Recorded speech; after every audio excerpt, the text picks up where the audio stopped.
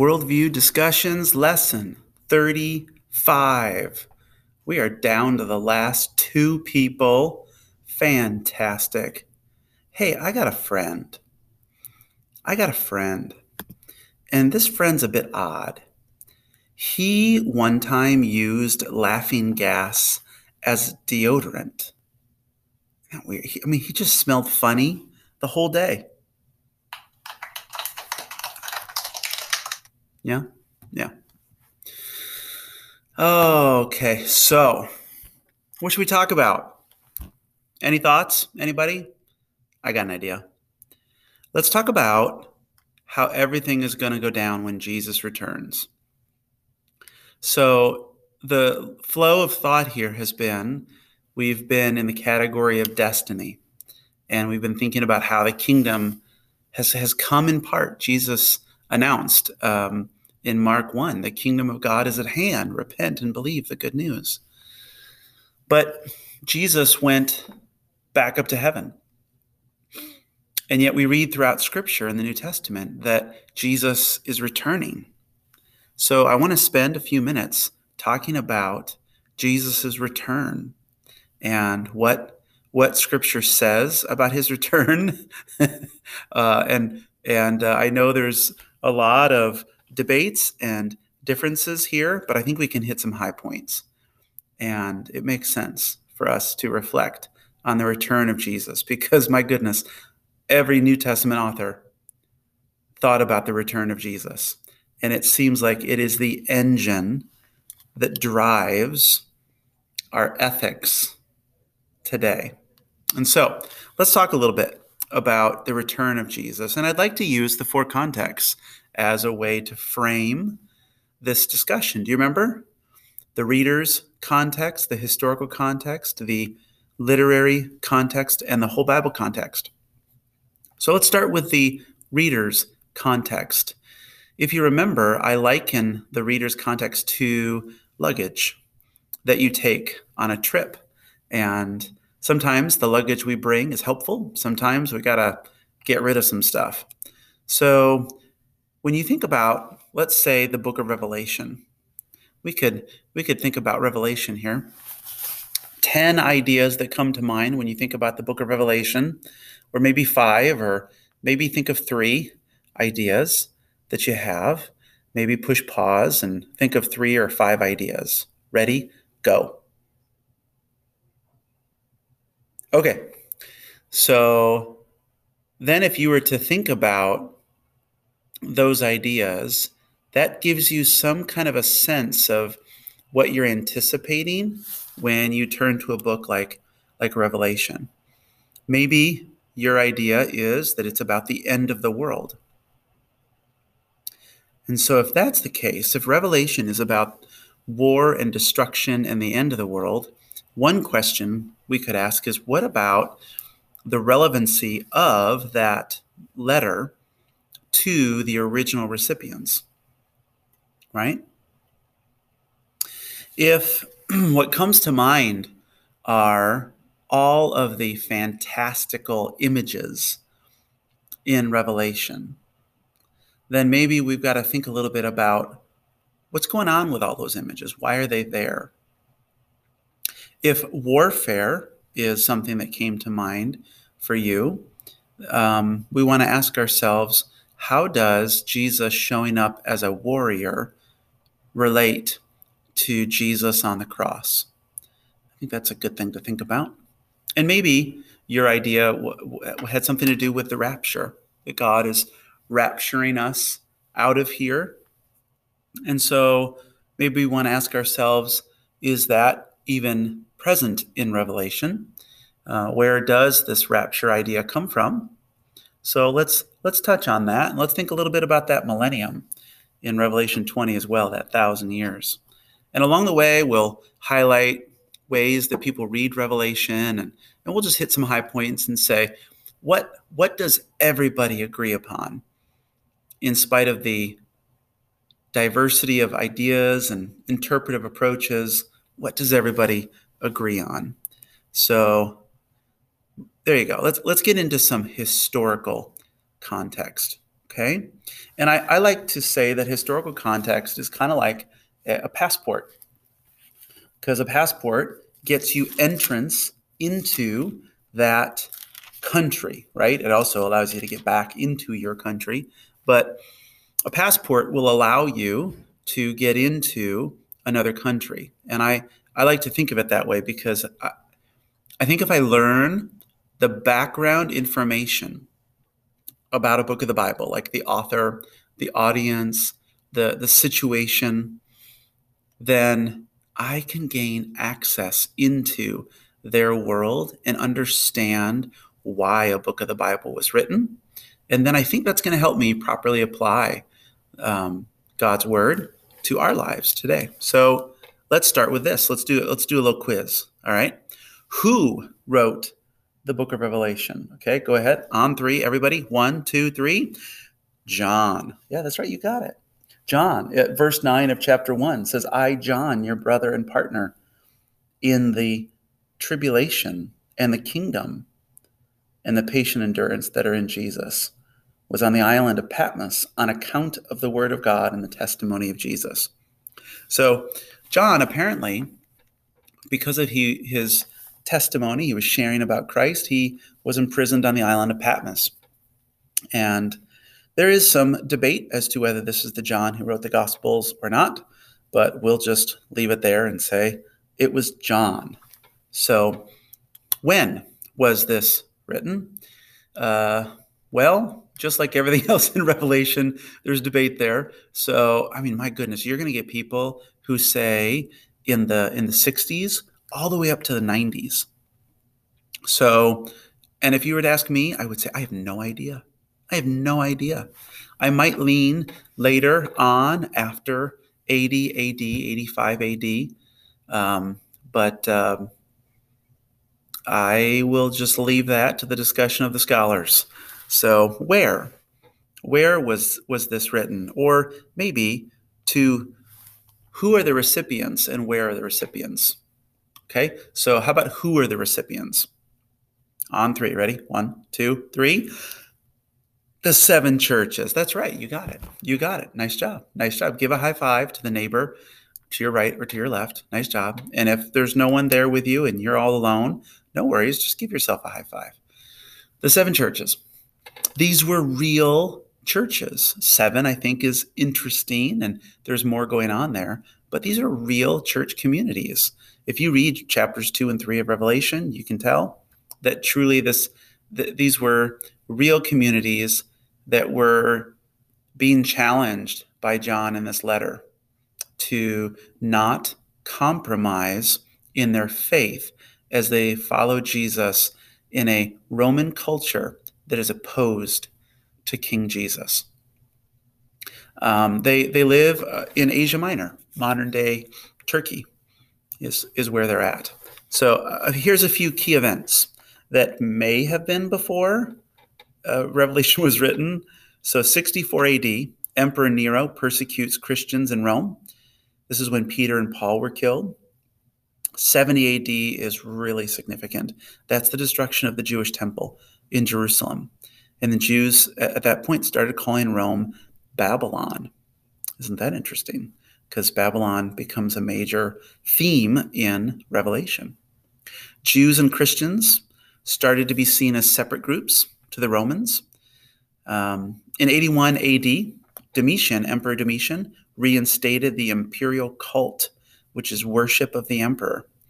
And Christians started calling Domitian the beast, 81 AD.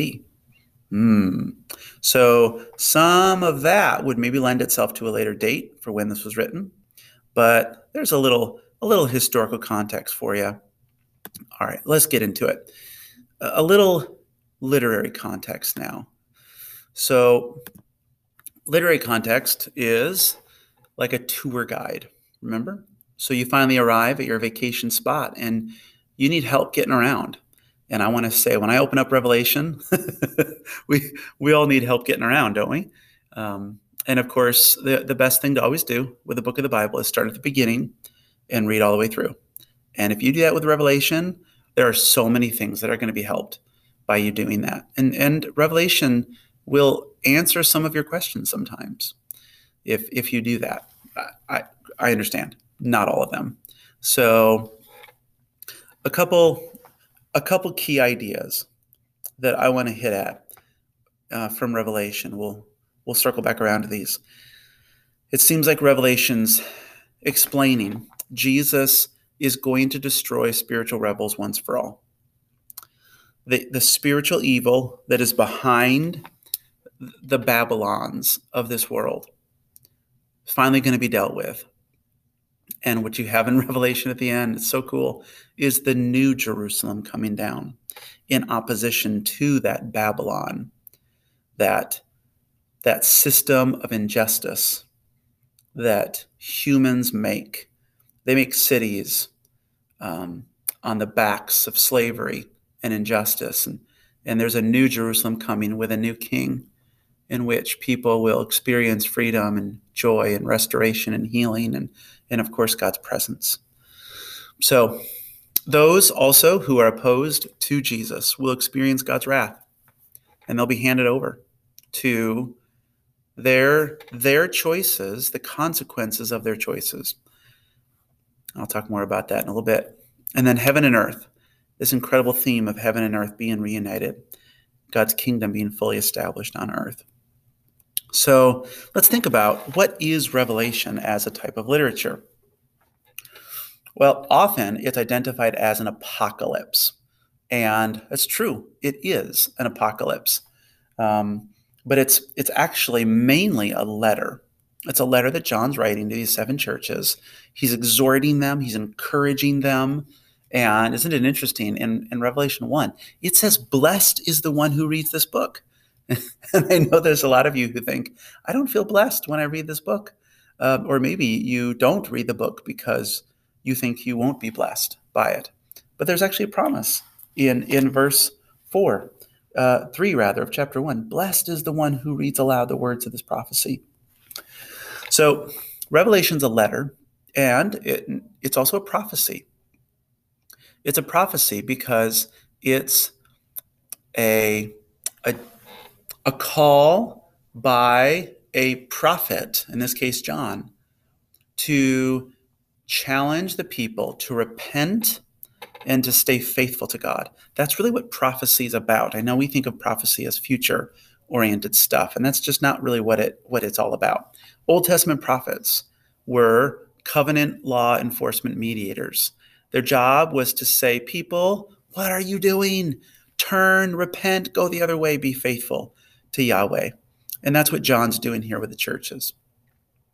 But it's also an apocalypse. And interestingly, we think of the word apocalypse and we think it means end of the world. But an apocalypse is an unveiling, a revealing. And in this case, when we think of Revelation, it's an unveiling or a revealing of heaven's perspective on earthly events. It's heaven's perspective. So it's like the curtain is peeled open and you see the way heaven sees things. And I think one of the major elements of that is how spiritual evil, real spiritual beings, are the source behind the evil and injustice in this world. The real enemy is not another human, but spiritual evil, right? And death is spiritual evil's weapon. And Jesus came to conquer that enemy and death. And oh man, what do you get in Revelation 1? And you read it later too. But it's Jesus. And what does Jesus have? He has the keys of death and Hades. He has the keys of death and Hades, we read in chapter 1. So he has, through the cross, achieved victory. So literary context, one more thing to mention here. One major common feature of apocalyptic literature in the first century, and I know it's weird to think there were more letters and documents like Revelation, but there were. One key feature are symbols. And I would like to suggest that a great illustration would be political cartoons today. That when you look at a political cartoon, you are seeing something that's making a claim that there's a truth element to that claim. There's a cultural connection too. And that's what's going on with Revelation. There are symbols here that have cultural and religious connections to their world. But it's presenting a truth that is true for them, the original recipients, but also for you and me. There's a truth there. So I want to say we want to look at these symbols and find what is really true, but at the same time recognize that we want to be careful to not take these things literally. Okay? So tons of animals and numbers and colors. So, and I'd like to push this so far as to say I don't think anything in Revelation is to be taken literally in terms of the images that are seen. But there's a literal truth that's being represented by those images. So I'll explain that further with some examples. So let's start with one. In Revelation 5, you have Jesus appearing as a lamb, and he is able to take the scrolls that God is holding, and he's able to open the 7 seals of the scrolls. And what happens after Revelation 5 all the way up to Revelation 20 is the arrival of God's kingdom through Jesus, the Lamb, beginning to open these seals. And over and over again, you see the world facing the consequences of its choices, and this theme of the kingdom of God, God's presence, which appears in Revelation 4 of the throne room presence of God, it returns to the earth. It arrives on earth many times throughout Revelation. I'd like to suggest that this is because Revelation should not be read in a linear chronological way, but rather think of it as maybe this diagram where there's a circle in the middle that says the kingdom of God has come. And around that circle are other circles with lines connected to the big circle, right? And it's all these different ways of explaining how God's kingdom is going to come. And you have Jesus appear as a lamb. And we know Jesus is not a lamb, but we know the significance of a lamb in the Old Testament with Passover and the Day of Atonement, how he is the one who has conquered because he shed his blood.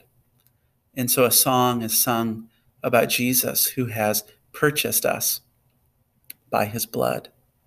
And he conquers by dying for us. And it's this incredible image. And you have the lamb, Jesus, which is a symbol, do you see? Juxtaposed against the dragon and spiritual evil that is behind Babylon. And Revelation 12 is a place that highlights spiritual evil coming to attack the woman who wants to give birth to the child. And it's, boy, what a chapter Revelation 12 is. But the dragon's unable to, and the child is caught up to heaven. And I think these are explanations of Jesus here. But these symbols are all over the place. Now, some might say, hold on, what about the rapture? What's going on there? And, looks like I'm at 19 minutes. Time's up. So let's pray. I'm totally kidding. But I'll be short here because I got to finish up. Well, some are going to say Revelation 4, John being caught up to heaven, is a reference to the rapture. I don't see that there. I think that's reading that into the text. If you're interested in thinking about this idea of the rapture, you want to go to 1 Thessalonians 4. And it has this description of people being caught up in the air to meet Jesus with his holy ones. And I think that's a reference to those who had died beforehand. So some are going to say that Jesus will be going back up into heaven at that point. Others are going to say Jesus is returning back to earth, that there is no real rapture event of meeting in the sky and going back up to heaven. So there's a place where I think you'd want to go to think about Revelation, of the rapture. Well, what about, let's talk about the millennium in Revelation 20 real quick. What's going on there? Some are going to say that that's a literal 1,000 years in the future. And the pre there, that prefix, pre, refers to when Jesus will return. He returns before the millennium. And it's a future literal 1,000 years. Others are going to say, like millennialism, that it's symbolic, that 1,000 years. And it represents that Jesus is reigning. Some will say in the hearts of the church now. Others are going to argue that Jesus is reigning in heaven with the martyred believers. And it's a symbolic 1,000 years that's happening now. And it's been happening since Jesus' ascension into heaven. I think the big issue for you moving forward is to say, how do I connect these visions together? Do I see them all in a linear chronological way? And then this happened, and then this happened. Or is it to be understood in a repetition kind of way? The fancy word is recapitulation, where it's different explanations and angles on basically the same ideas. So one further thing to talk about is judgment. So we have, it seems, God many times throughout Revelation bringing judgment upon people, whether it's the sixth seal, trumpet, or bowl, or so forth. We have people confronted, and the devil, the beast, the false prophet are judged, and so are humans. And there's a lot to process here, and I don't have time for it. Maybe it could be some other podcast. But I think one of the things that I want to highlight here is how we view this judgment, even in Revelation 20 and even 19. And I would like to suggest that the battle itself is symbolic. I think everything is symbolic in Revelation. And I think it's difficult, personally, to say a bunch of things are symbolic, but these couple things are not. I struggle to see the consistency there. So I don't actually think that Revelation is referring to a literal battle that will take place in the future. But I do think it's making very clear that Jesus will return. That is literally true. And that he's going to confront all who are opposed to the kingdom of God. So Jesus shows up in Revelation 19, and he has a sword coming out of his mouth, which is rooted in a passage in Isaiah. And it seems like that's highlighting Jesus' authority to speak truth and to confront. But it clearly isn't a literal sword that he's going to use to draw blood from other people. In fact, his robe is bloodied before the battle even begins, which is an interesting thing to think about. So let's wrap it up with the good stuff at the end. Revelation 21:22. It's not the end of the world, it's the beginning of a new world. God's presence and God's kingdom arrive on earth. My favorite verse, guys, in the Bible is Revelation 21:3. Sorry, I'm going long, but this is good stuff. My favorite verse, and I heard a loud voice from the throne saying, behold, the dwelling place of God is with man, and he will dwell with them, and they will be his people, and God himself will be with them as their God. And we get all these symbols again. The bride, the new Jerusalem, new creation, a garden, the tree, all these different symbols, ways to talk about this new reality that God's presence is finally with us. Temple as God's presence. There isn't even a temple, it says, because God is fully there. And this is what our hope is in, right? This is our destiny. Our destiny is not living in some disembodied heaven somewhere. Our hope is that God is going to restore this world.